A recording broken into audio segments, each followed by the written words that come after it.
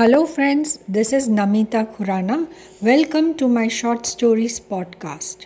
Today, I bring to you a short inspirational parable of the pencil story written by Hudson Phillip. So, let's begin. The pencil maker took the pencil aside just before putting him into the box. There are 5 things you need to know, he told the pencil, before I send you out in the world. Always remember them and never forget, and you will become the best pencil you can be. 1. You will be able to do many great things, but only if you allow yourself to be held in someone's hand. 2.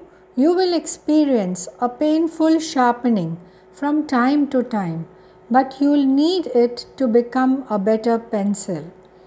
3. You will be able to correct any mistakes you might make. 4. The most important part of you will always be what's inside. And 5. On every surface you are used on, you must leave your mark. No matter what the condition, you must continue to write. The pencil understood and promised to remember and went into the box with purpose in its heart. Now, replacing the place of the pencil with you, always remember them and never forget, and you will become the best person you can be. 1. You will be able to do many great things, but only if you allow yourself to be held in God's hand and allow other human beings to access you for the many gifts you possess. 2.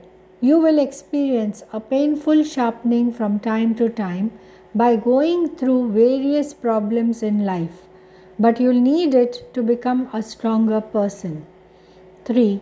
You will be able to correct any mistakes you might make. 4. The most important part of you will always be what's on the inside. And 5. On every surface you walk through, you must leave your mark. No matter what the situation, you must continue to do your duties. Allow this parable on the pencil to encourage you to know that you are a special person and only you can fulfill the purpose to which you were born to accomplish. Never allow yourself to get discouraged and think that your life is insignificant and cannot make a change. So, children, I hope you enjoyed this parable. We'll meet once again with another interesting one.